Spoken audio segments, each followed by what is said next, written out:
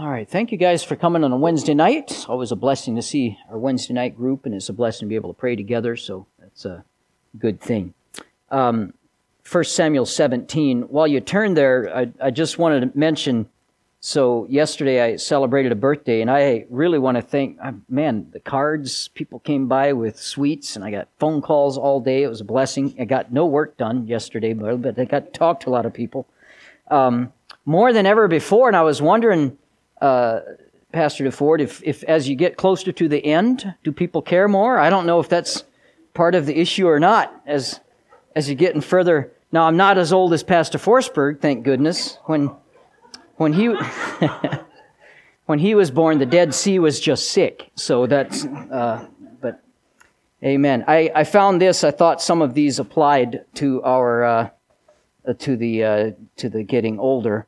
You know you're getting older when you find your mouth making promises your body can't keep. Your social security number has only 3 digits. You look both ways before crossing a room. You begin every other sentence with nowadays. In a hostage situation, you're likely to be released first. That is a blessing, actually. People call you at 9 p.m. and ask, "Did I wake you?" There's nothing left to learn the hard way. Amen. That's good. And anyway, there's more of these, but I like this one. Your secrets are safe with your friends. They can't remember them either. So getting older is fun. But anyway, I appreciate it. It was a blessing to see some of the people reach out yesterday, and that was good. We're at 1 Samuel chapter 17. And we're talking about the best-known story in the Bible. So obviously we're taking a few weeks to talk about it, getting a lot of lessons out. But as for those of you who are new or visiting tonight, we're going through a series on King Saul, the rejected king. And obviously as we come to 1 Samuel and other places, we do take kind of dips into David's experience, because David's experience at this time was so related to Saul. As Saul's star is sinking, David's star is rising because of Saul's rejection of God and his commandments. So we're looking as Saul just goes further and further down, and you can see the difference between these men clearly in chapter 17 of 1 Samuel at the story of Goliath. To review, I just want to go over last week, we talked about the villain. Villain in this duel was the Philistine giant, Goliath, and we talked about him and his background. He was part of the member of the army there, and he came out with the sensible, I guess, if you're in a day where all your combat is hand-to-hand and slicing and dicing, it makes sense. Why not let 2 guys cut each other up instead of 10,000 guys? So they decided that they would have one come out and challenge, and you send one. Only Israel didn't have anybody to offer. They had no volunteers. And so Goliath of Gath, from 9 to 12 feet tall, depending on who you read and who you believe, but that he was tall. He was a lot taller than any of us in here. He had a tremendous amount of hardware on him, covered with all kinds of armor. And so that's what we looked at, the villain. Then we looked at the volunteer in this duel, which was after David entered the scene, and only after David entered the scene was Saul able to get a volunteer to deal with this giant. David's entrance, David's examination, we looked at those. That's where we're at now as we look at David's examination. We talked about the test of his courage and the test of contempt, both from his brother Eliab and from Saul himself. And so now we are getting to the place where we ended last week. And see how short it was last week? It's not that short this week, but all right, I condensed it just a little bit. But let's pick up, if we can, at, let's see here, verse 32. And David said to Saul, "Let no man's heart fail because of him. Thy servant will go and fight with this Philistine." And Saul said to David, "Thou art not able to go against this Philistine to fight with him, for thou art but a youth, and he a man of war from his youth." And David said unto Saul, "Thy servant kept his father's sheep, and there came a lion and a bear, and took a lamb out of the flock. And I went out after him, and smote him, and delivered it out of his mouth. And when he arose against me, I caught him by his beard, and smote him, and I slew him." All right. Seriously, stop and think about that verse. I'm going to assume it's the lion he's talking about here. They have beards more than, I guess bears have beards. I've never been close enough to look, but lions specifically have that. And if you've ever had the pleasure of going to visit Brother Jerry Ellenson, if you haven't, go. He's got a great trophy room, and one of the things he has is a full-body lion that he shot in Africa. I have instructed him to will that to me. I don't know if he will or not, but one day I hope to have it in my office. I thought it'd be great right behind me. Wouldn't that be intimidating? Have a giant lion behind me when I'm talking to people? It would help maybe intimidate them a little bit, because I don't intimidate them at all. But this lion, it's humongous, and of course it's got his mouth growling. And I always think of this verse. I'm looking at that lion, and of course, when he shot it, he tells me the story about how tremendously strong they are. They're incredibly strong, just a powerhouse. And here, he rips the sheep out of its mouth and grabs it by the beard, it says. And I don't know, whatever he did to the lion, but he grabs it by... Who would want to grab a lion by the beard? But that's what he does. What a verse. So what we're looking at here is David's test of credentials. This was his third test. Did he have credentials for fighting Goliath? He's a youth, again. Saul implied that he did not, but then David argued that he did have the credentials for the job, and the argument he gave was these two verses, 34 and 35. So David don't miss this because this is important. He connected his past victories to his present conflicts. And so often in our life, we forget what God's done in the past when we have our current giant in front of us, and our current giant will just be a little bit bigger and just be a little bit worse than what we've defeated in the past. And so then it's easy to forget what God has done for us back there. And look at verse 36. So this is how he connects them. Thy servant slew both the lion and the bear, and this uncircumcised Philistine shall be as one of them, seeing he hath defied the armies of the living God. So David's credentials consisted of two things, his feats and his faith. His feats are his accomplishments. While he's watching the sheep, he had fought and won 2 battles, which were extraordinary achievements, a lion and a bear. We just read that sometimes and we just don't stop and consider what a phenomenal achievement that is. I mean, it's one thing if you're sitting on a rock watching your sheep, and to the right here, you have your bazooka, and you're waiting for the lion and the bear. But he didn't have a bazooka, nor did he have a shotgun. He had a sling. And here he had his hands, and he used them against the lion and the bear. It's incredible. And I don't think David's bragging as he's applying for this job or this duty here. He's just giving his credentials. And Saul needed to know about these past battles. So they let Saul know that David wasn't just some inexperienced rube. He has had some experience in battle, and he had what was necessary to defeat Goliath. First of all, he had what no other soldier in the army had. He had courage. All right, that's good. Amen? We need courage. We're not going to accomplish anything without courage. Then he had the willingness to go into the fight. There might have been some men in the army that had courage, but not enough to go face Goliath. Then he had enough courage to put himself in the fight. But really, the most important thing, and this is what David keeps pointing out, God was with him. God won that battle, and God's going to win this battle. Verse 37, he says that. The Lord delivered, where am I at here? The Lord that delivered me out of the paw of the lion, out of the paw of the bear, he will deliver me out of the hand of this Philistine. Now, David proved that he was qualified to take on Goliath. Now, let me make a statement and think about this. Write this down in the notebook of your mind if you're not taking notes, but think about this statement. We have to win battles in private if we're going to win battles in public.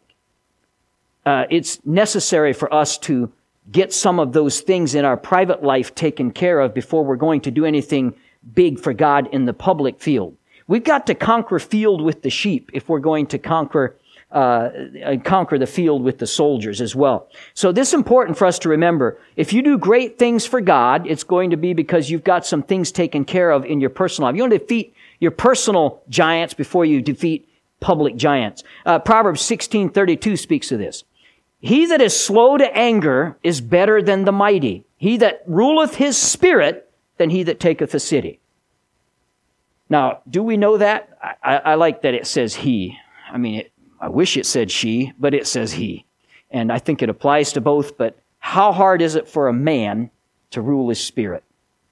Men, we know how hard it is. And it says it's easier to take a city. That's not easy. Never done it. but it's easier to take a city. In other words, win a battle on the battlefield than it is to win a battle in your heart.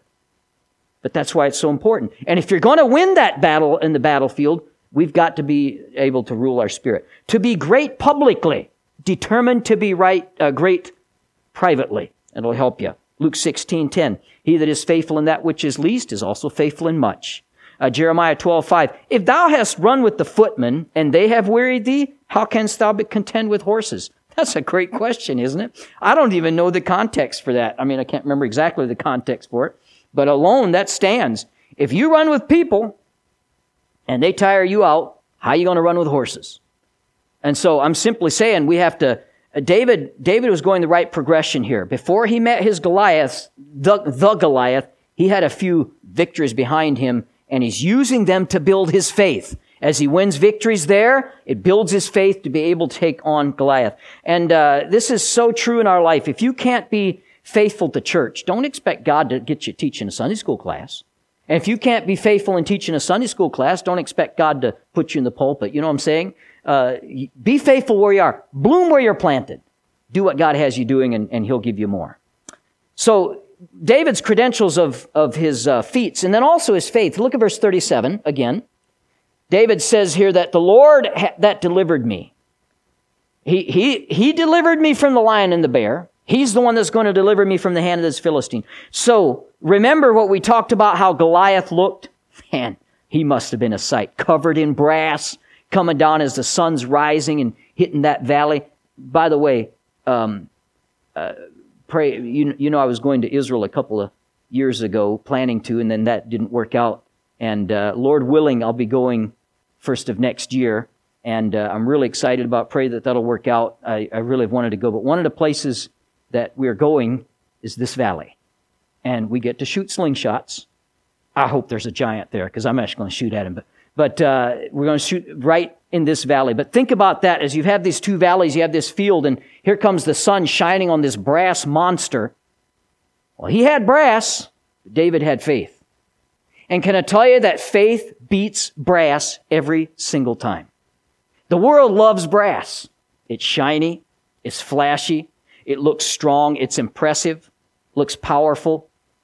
But it's no match for faith. We see that over and over and over again throughout Scripture. David had the credentials of faith. Then look at David's success. Verse 37. And Saul said to David, go, and the Lord be with thee. So David's come a long way this day. Think about this. This morning he wakes up as a keeper of the sheep. And now he became a messenger boy for his father. Now before the day's over, he's a soldier in Israel's army. And more than that, a representative of that whole army in a duel that everyone's afraid to fight. You could call him an overnight success, right? Eddie Cantor said it takes 20 years to be an overnight success. A lot of truth to that. Ray Kroc of McDonald's fame said, I was an overnight success, but the night was 30 years long. We understand that there's no such thing really as an overnight success. Sometimes it seems like that, but there's a lot of prep work that goes on before. A lot of hard work and dedication that goes on behind the scenes before the overnight success. David was successful in his life and victorious on this day because of what he had done before this day. I forget which boxer said it. I'm not big into boxing, but I was reading something one time. There's some boxer said, maybe some of you know, but that you don't win you don't win a fight in the ring. You win a fight in your training. The ring is just basically what an output of how hard you've trained. And this is really true for here too. David was not playing video games and fell off the couch into success. Okay. He was out working. He was being faithful. And he was doing what he was supposed to be doing at the point in his life, and then it led to greater opportunity. It was the same way with Joseph. Yes, Joseph woke up one day a prisoner and went to bed that night a prince. We know that story. But it was all the faithfulness beforehand that led to that point. Joseph was not an overnight success. It took years to get him to the point, and then God promoted him just like that. And I'm telling you that because you won't fall into success either, and neither will I, for the Lord. You must be intent on fulfilling your role, whatever that is, right now, wherever God's got you. And maybe it's frustrating at times. I'd like to be doing such and this and that. Allow God to work with you to that point. About 3 years ago, it was on a Wednesday night, just like this, and we had a visitor, first-time visitor. He was about 22, 23, something like that. And he came, he sat right back where Linnell's at, and sat through the service, and I could tell he was just really, really into the message, and he was really into it.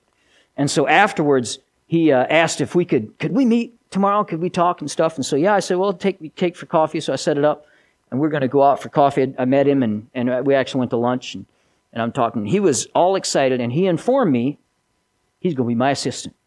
He's going to be my assistant pastor. He informed me of that. So, man, we're going to tear this town up. That's what he said. He had all kinds of plans, So I started talking. Well, tell me about his church history and all this stuff. He hadn't gone to church. He hadn't gone, By the way, whenever anybody wants to do anything for the Lord, I don't say no. I say, great, let's get you there. So here's how we're going to do it. So I started talking about, first of all, preachers got to go to church 3 times a week. Okay, that's kind of a must. We don't always want to, but we got to go, okay, every time, whether we want to or not. And I'm kidding. I want to come. But I said, then we'll get you signed up in discipleship. And I started going down the list of some things we ought to do. And the enthusiasm fizzled because people, it looked appealing to him, standing up, talking to people, and people are listening. That sounds like my gig there. I want to stand up. But there's a little bit that goes on before that point. You know what I'm saying? So we get so attracted to the end of what somebody has accomplished, but we're not willing to go through the process to get there. Oh, we'd all like to be second to Pharaoh, like Joseph was. But would you be faithful in prison? Would you be faithful in the face of a temptress like Potiphar's wife? Would you stay clean? Would you not get bitter? Would you keep honoring God? Would you keep doing right day after day after day while you're rotting in a cell, forgotten by the world and everybody? Would you keep being faithful? So we don't like that part. But we like being the prime minister. We like being second in command. I'm just telling you, be faithful where you are and let God promote you to that next step. Be prepared for service, and God will work out the place for the service. I remember when I was a teenager, my dad, I thank God for my dad, because we talked about dating and marriage and birds and bees stuff, very open. He was very good like that. And I talked to him one day about how I was putting together the list for my perfect wife. And there was a list. I mean, there'd be a lot of things she's going to have to. And so he, as kindly as he could, said, the best thing you can do is you wad up that list and throw it away, and you start one on you. And you be the right person, and then you let God worry about bringing the right girl to the right person. That wasn't as fun as making a list for her, but you know what I mean. It's a lot more fun to make a list for someone else, isn't it, than to make a list for ourselves. So just be faithful where you are. Look at David's equipping next, verse 38. We see that Saul armed David with his armor. He put his helmet of brass on his head, armed him with a coat of mail, puts all this stuff on David, and he rejected it. He rejected the armor of the flesh because he could not maneuver in it. Can I tell you that all the accoutrements of the world are not much help in our battle with the enemy for the soul? The world has lots of things it likes to arm us with, but that's not going to win the battle with the devil and with our flesh. And I'm talking about, look, I'm not against psychology, but psychology is not going to get you spiritually victorious, all right? Those are worldly accoutrements. But he took the armor of faith. Look at verse 40. He took his staff in his bag and chose him 5 smooth stones out of the brook and put them in the shepherd's bag. 5 stones and a slingshot.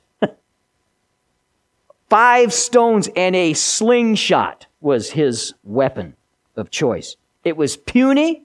It was totally inadequate to the brass that Goliath was wearing. But as I said a few minutes ago, brass without faith is not equal to a slingshot with faith.